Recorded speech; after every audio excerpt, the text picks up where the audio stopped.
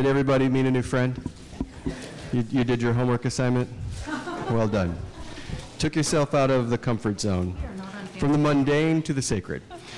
So our next session is Purpose and Intentionality at Work with two incredible leaders.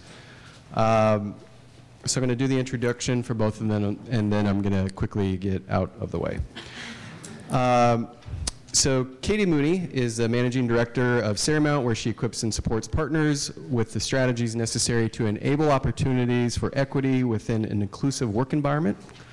Currently, Katie is an executive advisor and senior liaison for the Chief Diversity Officers Collaborative and is accountable for Seramount's partner success. She serves as a trusted advisor to McDonald's, MGM Resorts, and Sephora, just to name a few. During her tenure at Seramount, she was responsible for leading diversity best practices, the corporate membership offering that supports DEI practices through research and advisory. Prior to joining Seramount, she was responsible for overseeing the client delivery, staffing, operations, and growth as Vice President of Jennifer Brown Consulting and leading the DEI Enterprise Learning and Development Strategy at Capital One, specializing in differential investment programming to support historically excluded talent. Most recently, during her two-year tenure, serving on the board of directors for the GSBA, the largest LGBTQ and allied chamber of commerce in North America. She co-led the creation of the first DEI strategic plan and committee creation. Katie has a master's degree in human resource management with concentration of diversity and inclusion from Georgetown University. Please welcome Katie.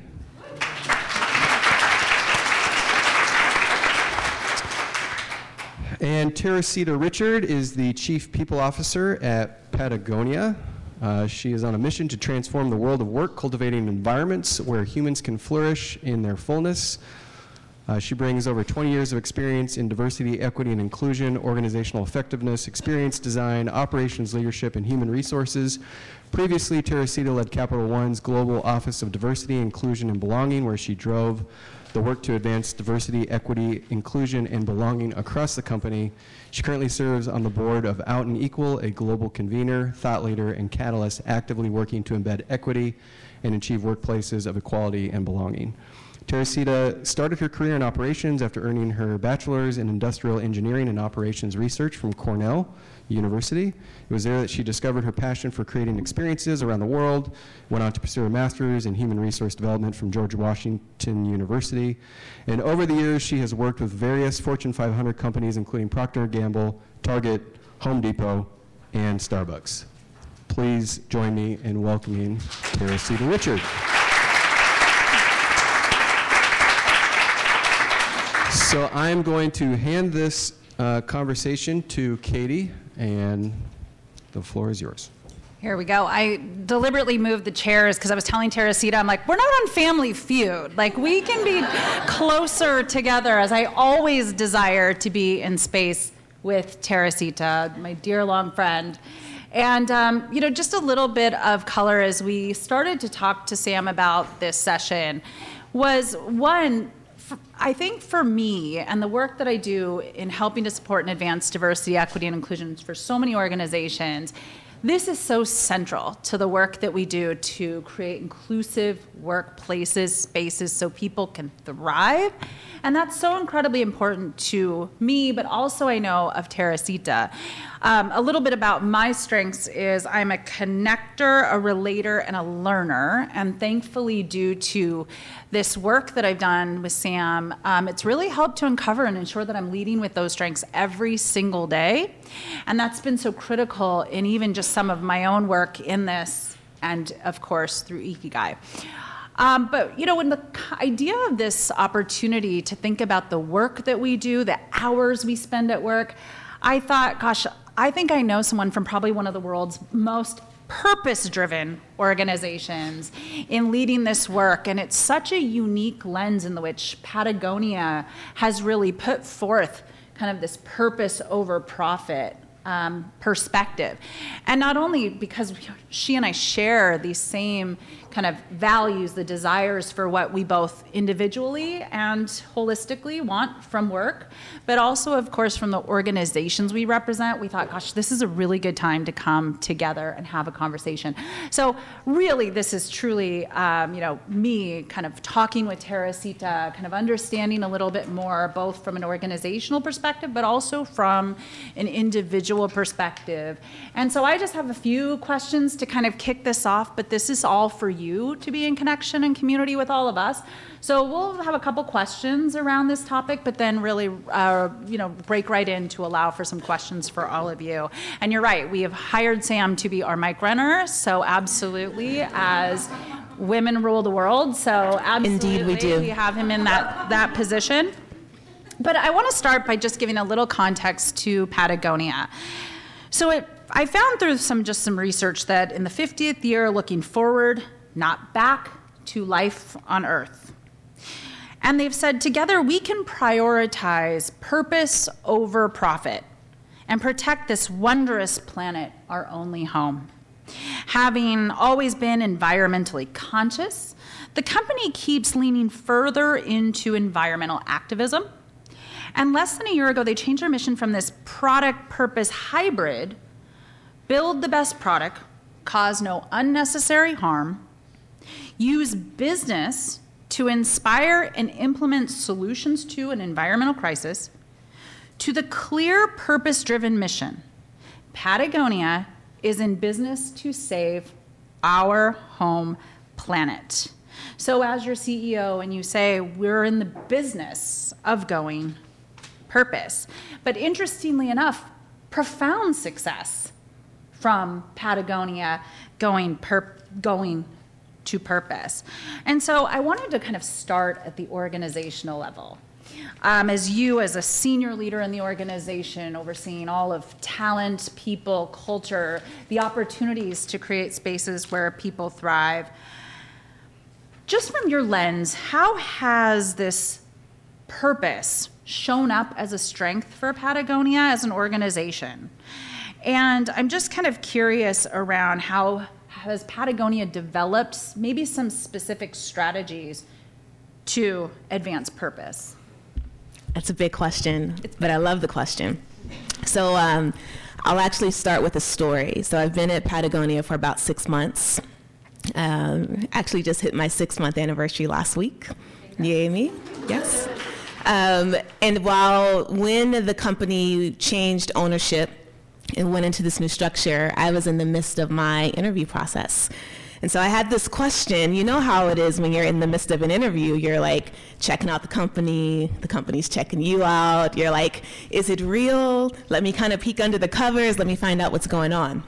So in this conversation that I was having with our CEO, we started to talk about this notion of going purpose over profit. And one of the things we talked about is our mission is we are in business to save our home planet. The first part of that is that we are in business. It's almost being unapologetic about the fact that you can be a for-profit company and you can do good. And this idea that if you can be a responsible business and you can essentially turn capitalism on its head, and we prove that we can be successful in that way, then others will also want to join in because we can't do this work alone. Patagonia alone will not be able to save our home planet, right? And so this piece around proving success, that you can operate in a different way, will enable other people, will inspire other people to come along on this journey. And that second part, to save our home planet, well, one of the conversations we were having is that I'm coming to this role as Chief People and Culture Officer in this body. And I hold many stories in this body as a Black woman, as a queer person, as a person who lives with disabilities, as someone who is an artistic and creative soul put on this earth to move forward and advance human flourishing. Will I belong? Will I be able to flourish and thrive in this space? And so we had this conversation about we're in business to save our home planet, and there's a question that kind of tacks onto that, and that is for whom and with whom? And it kind of gets to this space that there has to be both a for and a with. We can't do this work by ourselves. We have to challenge everything. As we were talking a little bit earlier, one of the comments I wrote down was, what are the questions that we're not asking that we should be asking? And so when I think about how that takes shape from a business perspective, we each have to challenge ourselves to say, are we asking the right questions? Now, a few of those ways that it shows up from a purpose perspective, this notion of being purpose embodied, is the fact that we are a company of activists, and we want to enable people to be able to go out and activate. And so some of the ways that that shows up are in the form of activism hours. So you don't have to do it on your own time. You can get paid to go out and activate, to work with organizations that are on the front line, that have the expertise, that are in the work day in and day out, and be with them and support and amplify their work as they are going out and fighting the good fight. And that we have a responsibility, so it shows up in every decision we make, in every conversation we have. So I am in this world of HR, and so we talk about these things like performance. And now I'm having conversations like, we dare not be extractive. That was in my first week, y'all. We don't want to be extractive. So what does performance mean in a world where you don't want to be extractive?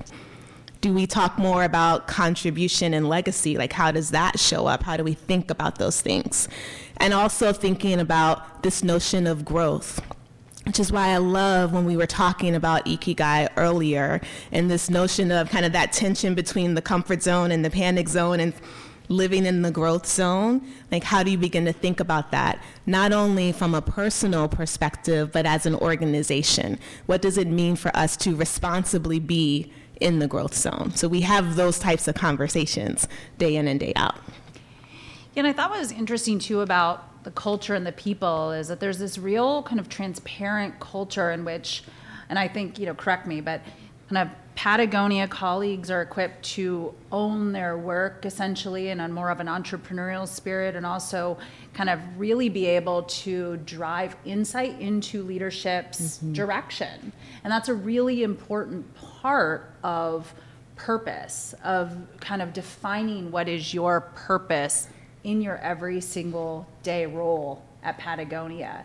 Any thoughts you'd have on kind of purpose in that way, those other policies or ways in which Patagonia is really helping to equip their people every single day in the work that they do? Yeah, so one of our values is not bound by convention, which I think is pretty cool, because often you may come into an organization and you're needing to follow the rules. Right, essentially, right. Figure them out, first of all, and then follow them, right? And so this notion of we need to be experimental. We need to act our way there. So not wait until we have something perfect before we act. And this notion that ideas, solutions can and do come from anywhere. So it doesn't matter what position you hold in the organization, your ideas can come forth and they can be the thing that really kind of changes the direction that we're headed in. Right. And we actually, take the time to reward that, and to reward when you're acting from a not bound by convention way. So how do you bring your ideas forward? And if you're starting to feel like, I don't know if this thing would work, because flipping that question into, well, what would it take and how might we? And so asking those two questions, how might we and what would it take, can really flip your mindset, because when you're in a space of diving into the problem, often you will dig deeper into the why it won't work. But when you flip that question, it can open up new ways of seeing and operating, which then can get you to solutions you never thought of. Yeah, absolutely. Like making a jacket out of trash. Exactly. I want to segue a little bit to just you and you as a leader, as so many of those beautiful dimensions that you shared with us. Thank you so much for sharing that with us and bringing truly yourself into this space and conversation and in this door.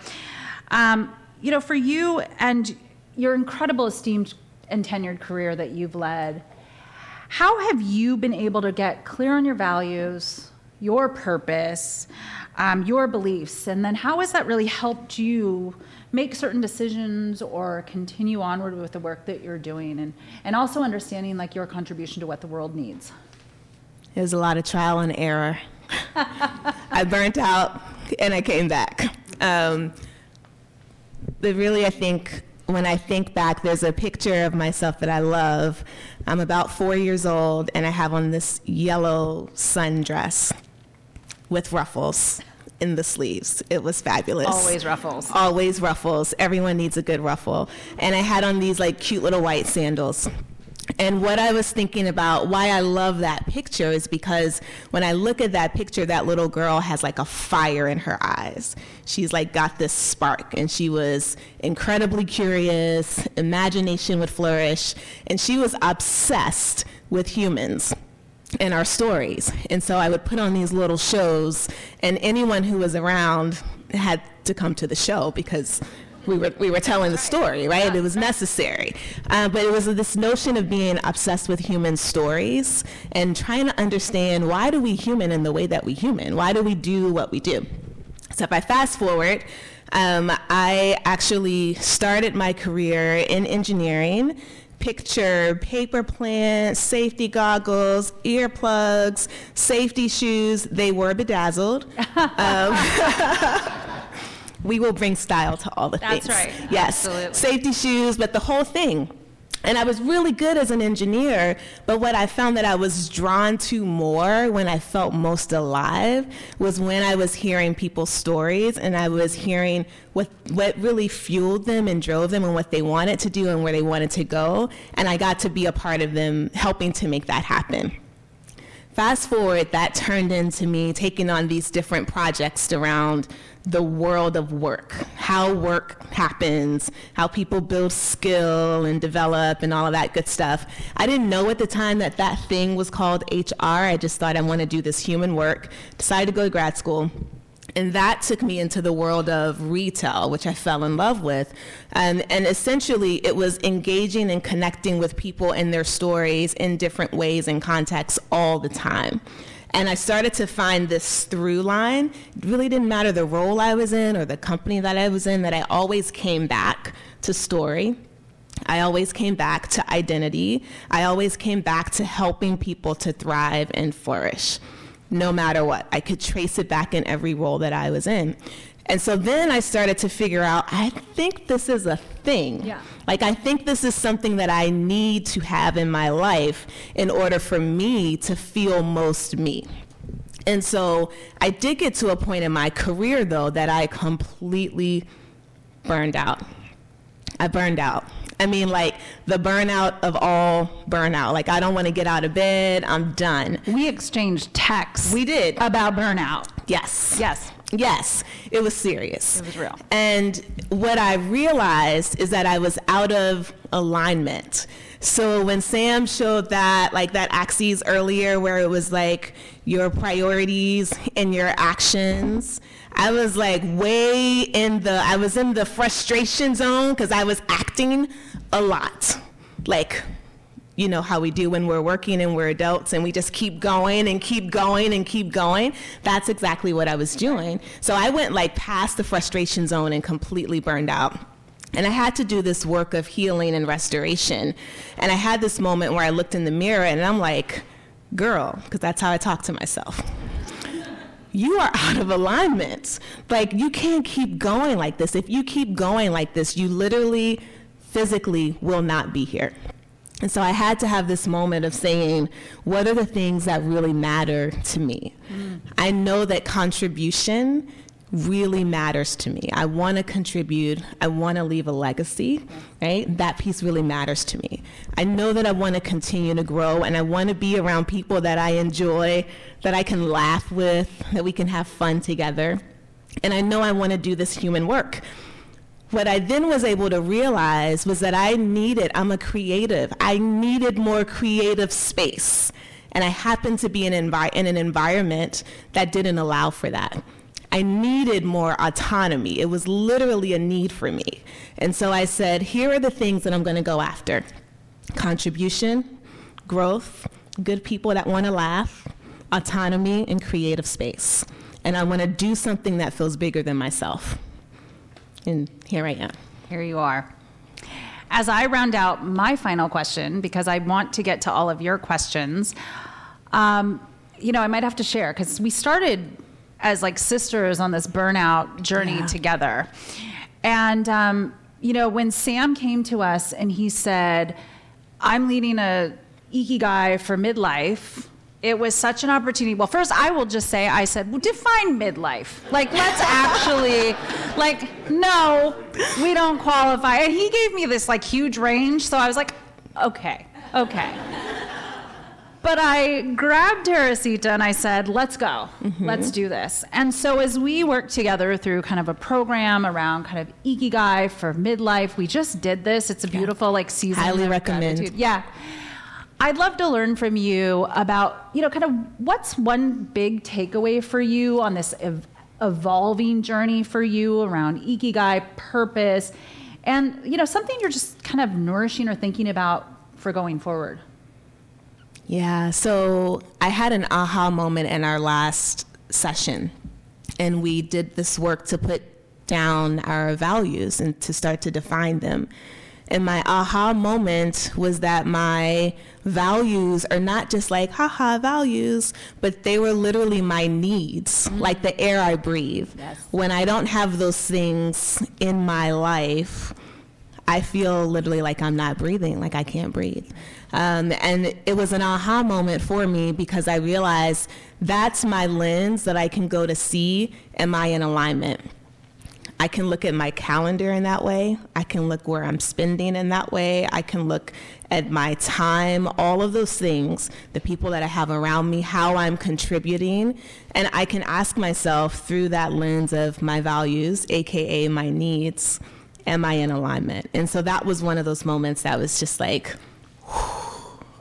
Bye, burnout. Don't let it kick you on the way out the door. Absolutely. Yes. Well, let's go to some questions from you all. And I'm happy to answer as well, but just, curious what your thoughts are for Theresita and I.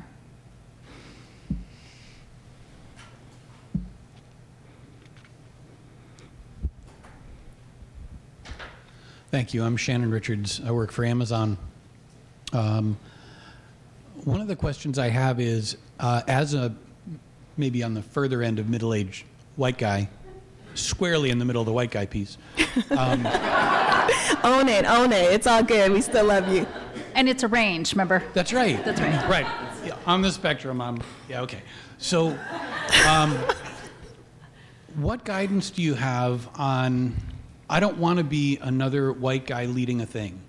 I want to enable and support and encourage and bolster the ally thing had a moment, but then it got kind of tarnished with other overtones. So I'm curious about what thoughts, and maybe this is just to the broader room, come talk to me later if you have thoughts about it. How can a white guy who's in a position that might be helpful to others offer that help most effectively? I would say that you too hold stories in your body. And I think one of the things I'm really passionate about is I believe that you can't flourish if you can't own your identity. And that's that notion of being able to break down who you are, why you are, what stories you hold. And I actually think what shows up often is we make it a white versus everyone else, almost like I don't have a story, and so since I don't have a story, I'm now not able to activate, right? And so I think the ownership of your story matters, all the parts, right? That really matters. And when I think about how we transform this world, my personal mission is in the workplace, how we transform the workplace. Bringing identity forward and owning those stories is the first part, because you recognize you have a story to come with someone else's story, and then in that you can activate the verb of ally or being a co-conspirator and making change. I'll add, I think that when you said own it, no, I think you really are owning it. I mean, an acknowledgement of kind of knowing yourself, your space, and how you want to navigate, I think that's first, because awareness is so incredibly powerful. But then secondly, I mean, and just to get, I think, a little bit more tactical when you kind of talk about allyship is, you know, in kind of evaluating the structures, whether it be organizational structures at play, maybe your individual kind of power, if you will, or privilege that you might carry, how might you then think about what are the systems in which this might be unfair, unequal, inaccessible for someone else, anyone else?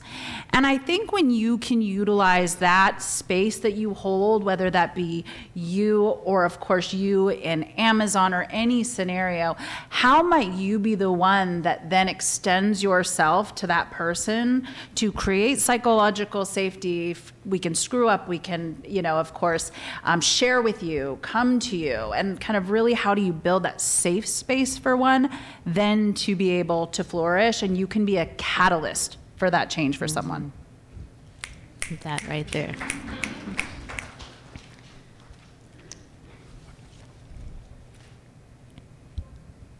Hi, my name is Christina Juarez, and I work at the Nature Conservancy. And Theresita, you mentioned earlier that ideas can come from anywhere, right? And that you reward those ideas. And I'm curious how you encourage, how you reward, you know, for employees to kind of step up and really share their thoughts from like a vulnerable place, and how that can be translated into other areas. Mm-hmm. One of the things I think is really important is the concept of co-creation.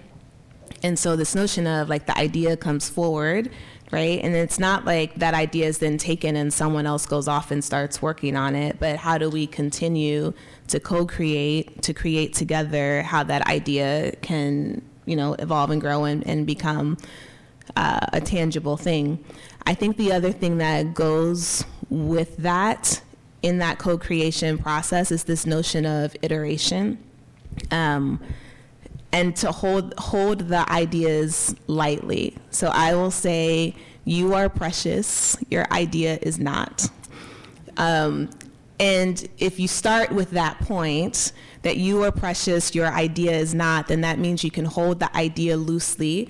You can co-create, you can begin to iterate and evolve, test, experiment, fail, figure out what works. It becomes something else, it takes on different life, and then you kind of put this thing out into the world. And so I feel from a reward perspective, one, sometimes it's just the opportunity to be able to work on a thing and carry it from idea to a tangible thing that lives in the world.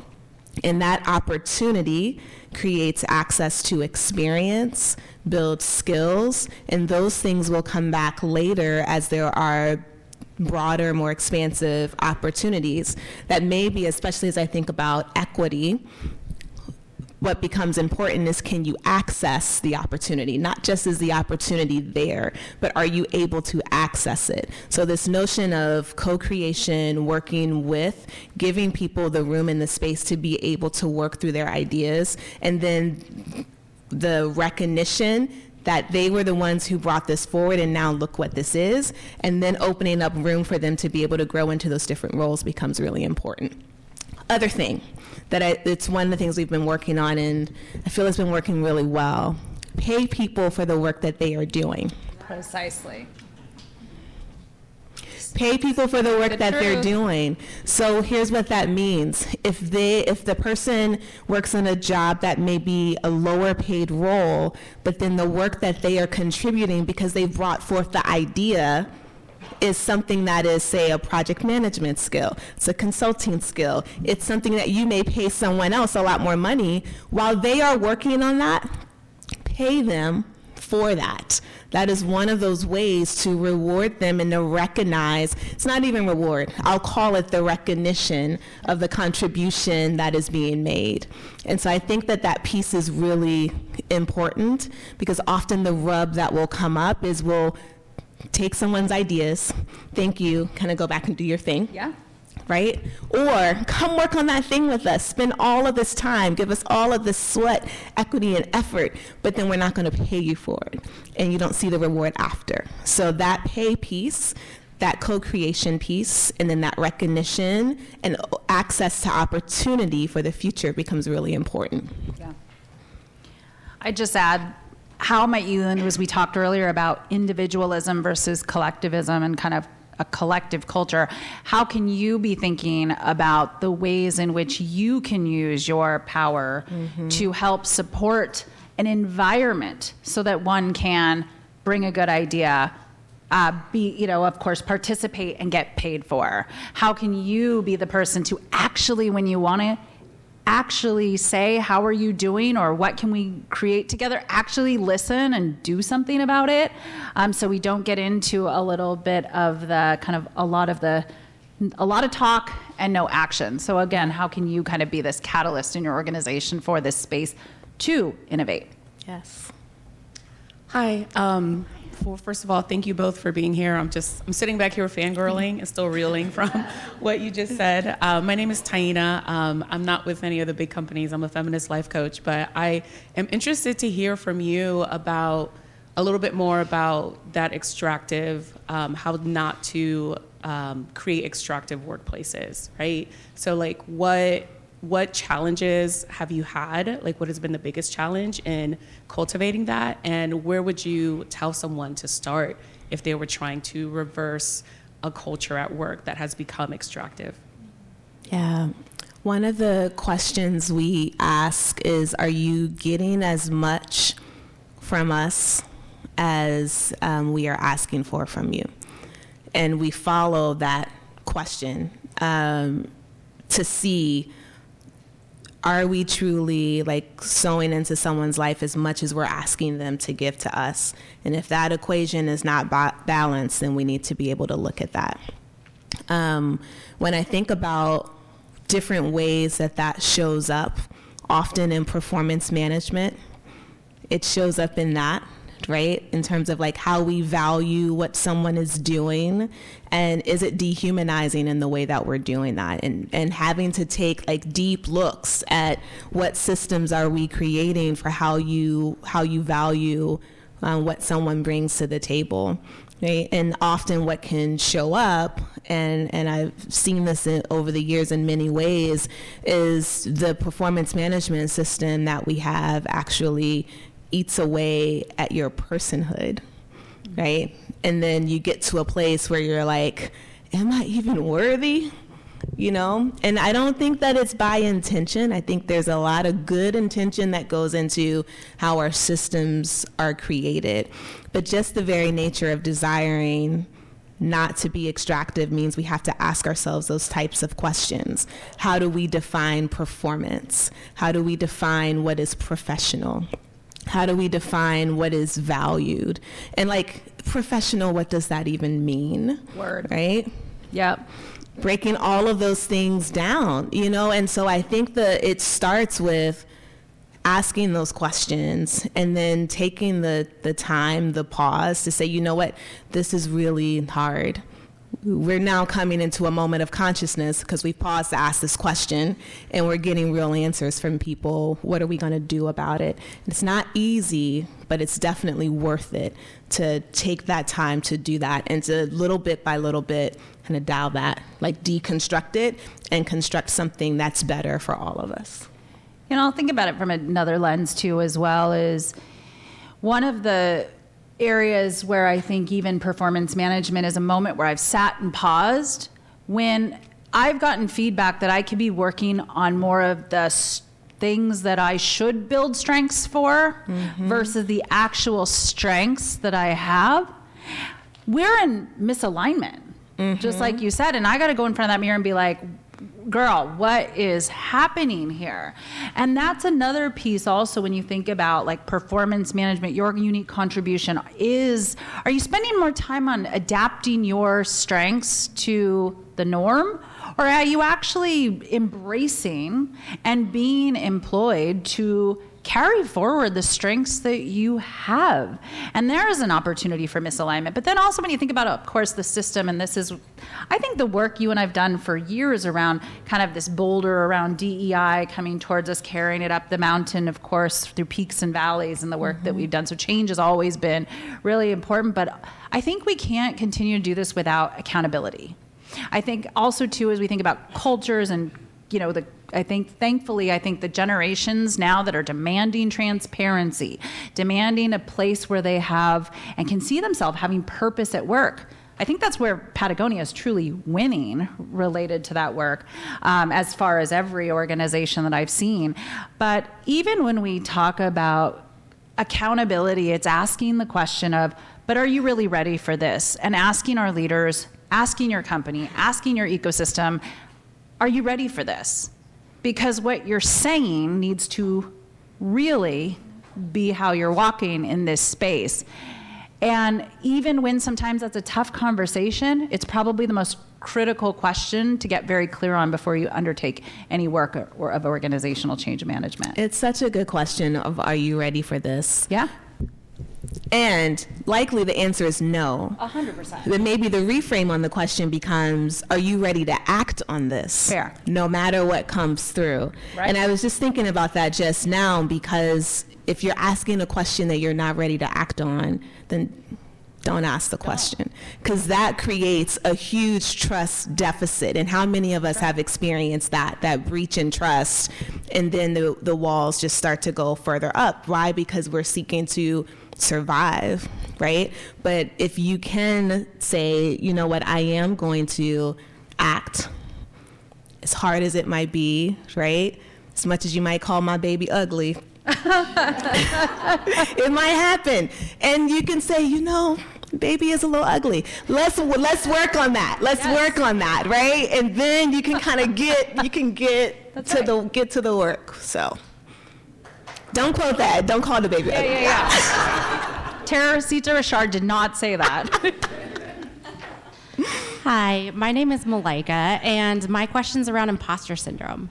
So I had worked at nonprofit for 16 years, shifted to big tech, and had to kind of maneuver through imposter syndrome when I first, started there.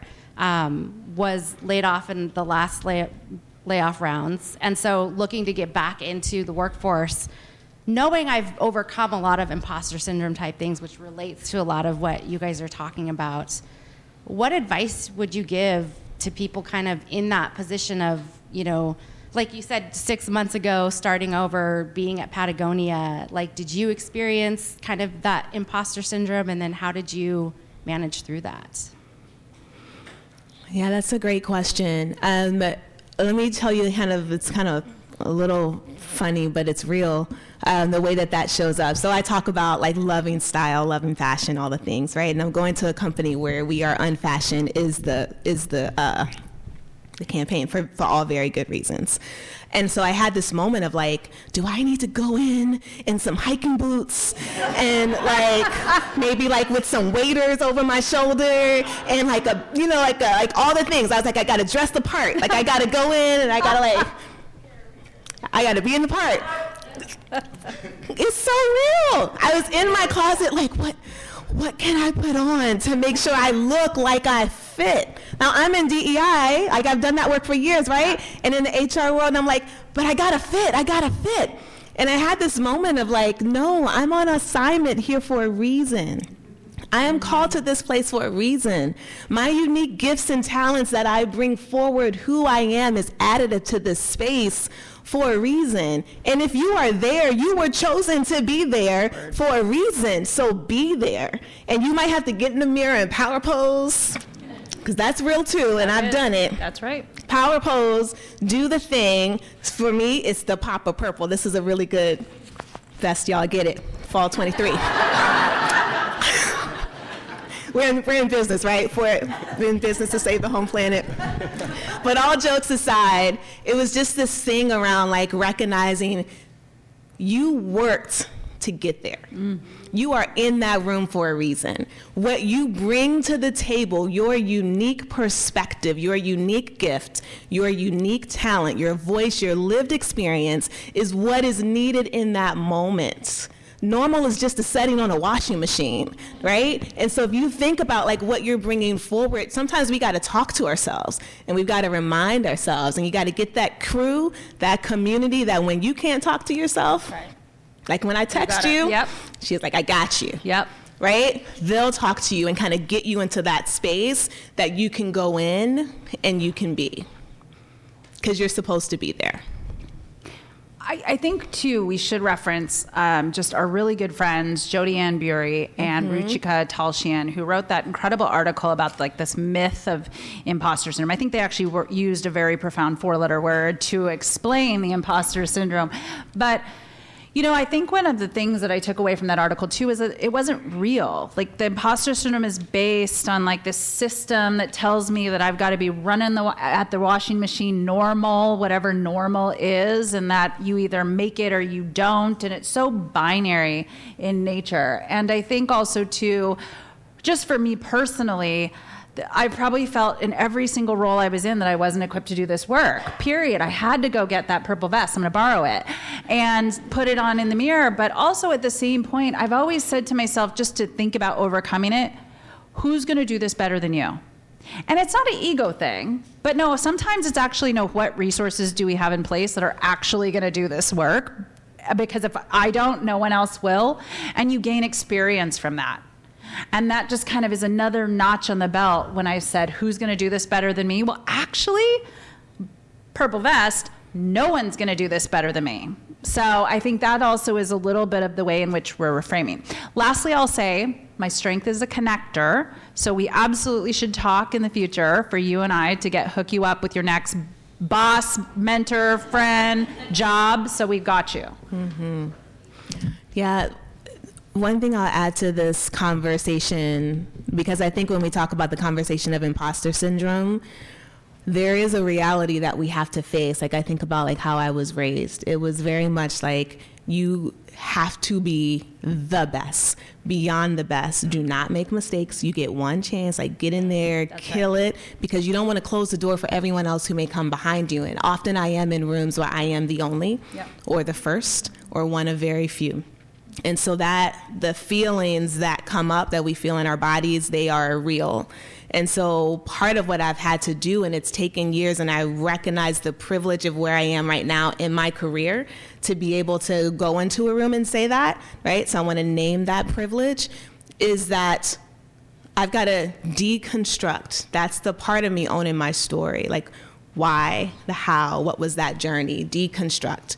For me, one of the things that works for me personally is I recognize that I come into the room as one, like you see one person here, but I stand as many, right? My ancestors, culturally for me, that's very important, the honoring of my ancestors and what they've done, and also those that are gonna come before. So when I'm in a room, I remind myself of that.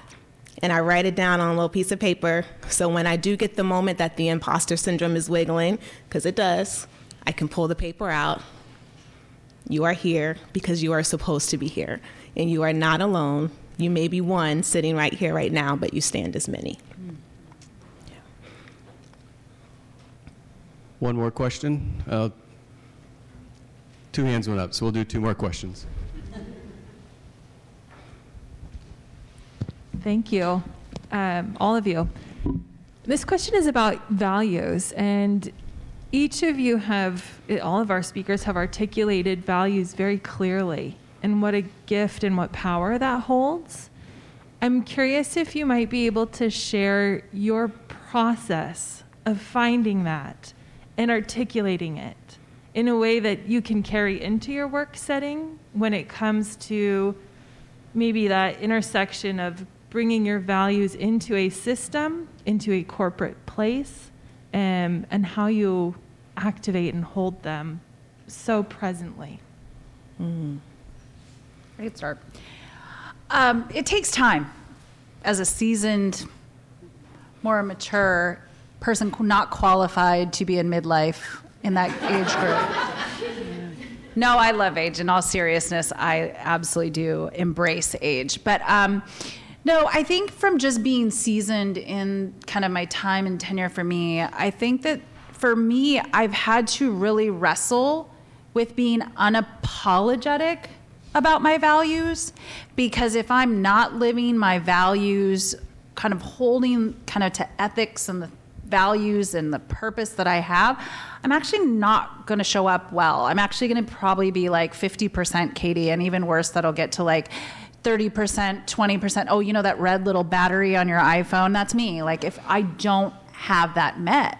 And so I think that there is a certain part where in any space, I have to be unapologetic of what I truly value to know, can I be here? Am I safe to be here? Can I thrive here? And unapologetic if I have to walk out that door. Mm-hmm. Mm-hmm. That's powerful. I agree that it takes time. For me, the process that I went through, so I love to write things down. I try to always have a notebook or a paper or pen with me, like all the time.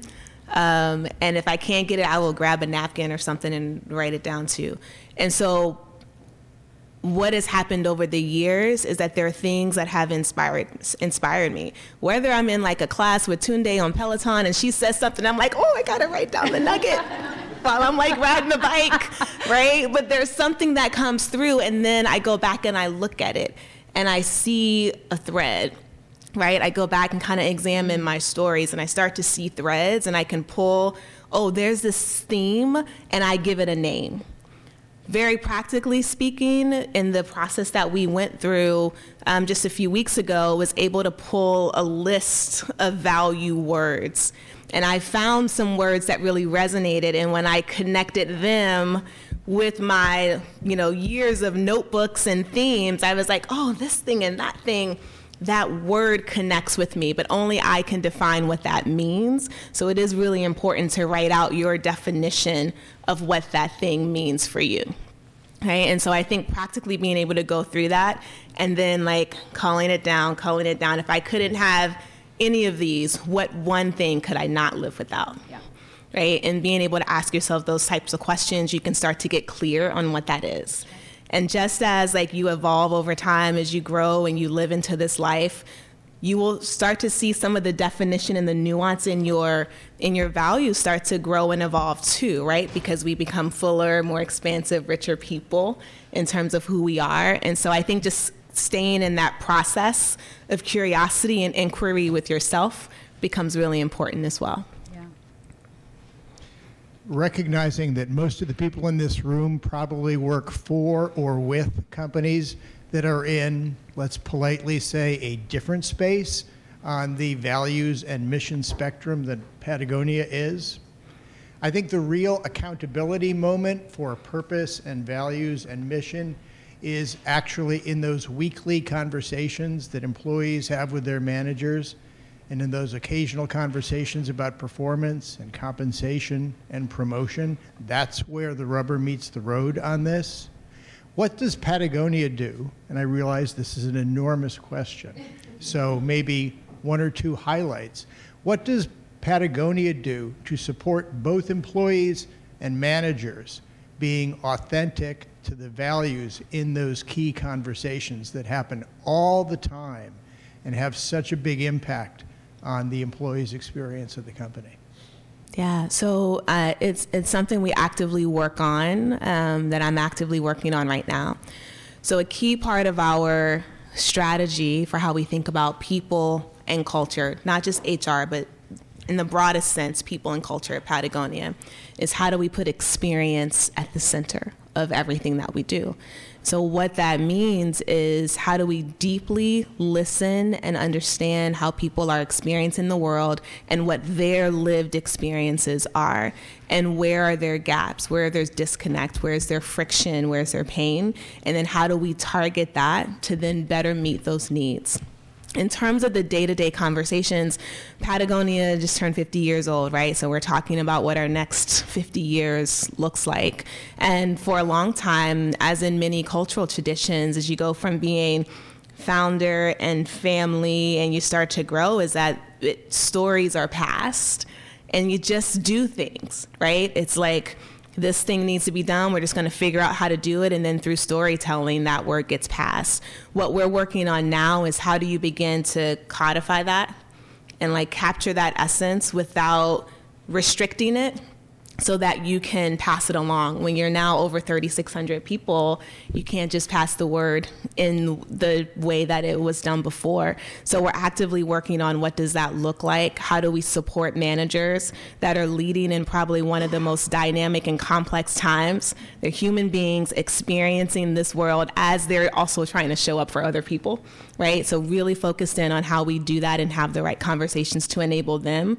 And then from an employee perspective, really working on like hearing directly from our employees in real time on what's working, what's not, and how do we ensure that those conversations in the day-to-day are taking place. And sometimes we don't get it right, but when we realize that we didn't get it right, it's that action to go back and correct that I think is the difference maker, and to repair. And I'll just add from an individual level. So for me, I worked with an organization, because you often have to kind of take a glance into like, at what point am I conflicted in this space? And I was working with an organization and we did focus groups. They were actually, I think Attorney General called them out for not being so inclusive in their workplace. And I remember the first action that I was kind of hired to do was to do focus groups. And I remember, this drives me every single day in this work, because I think about her every single day. It was this Latina woman, took 3 buses in an hourly job, not a guaranteed shift, as she managed her children, no caregivers, no support, minimum wage job. And as she shared her story amongst this focus group, we talked at the end, and I said, what brought you here? 3 buses, not compensated. Like, what brought you here? She said, I just need to work in something that hopefully will be better tomorrow than today. And I looked at that moment and I said, I don't know if this organization is going to do that for you. In my mind, I'm sitting here going, I don't know if they're ready. You deserve this, and you deserve a better manager, and you deserve all of these things.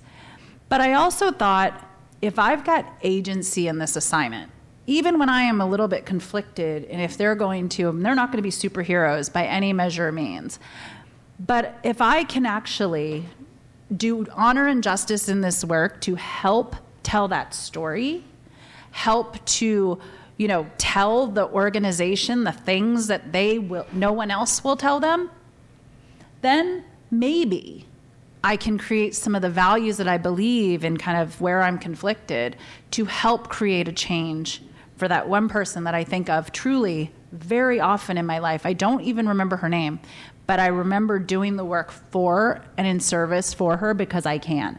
So I've talked a lot about agency, but like, how can we continue onward and forward with our agency in this space that's rooted in purpose and values as well? Excuse me. Amazing. Choked me up. Amazing.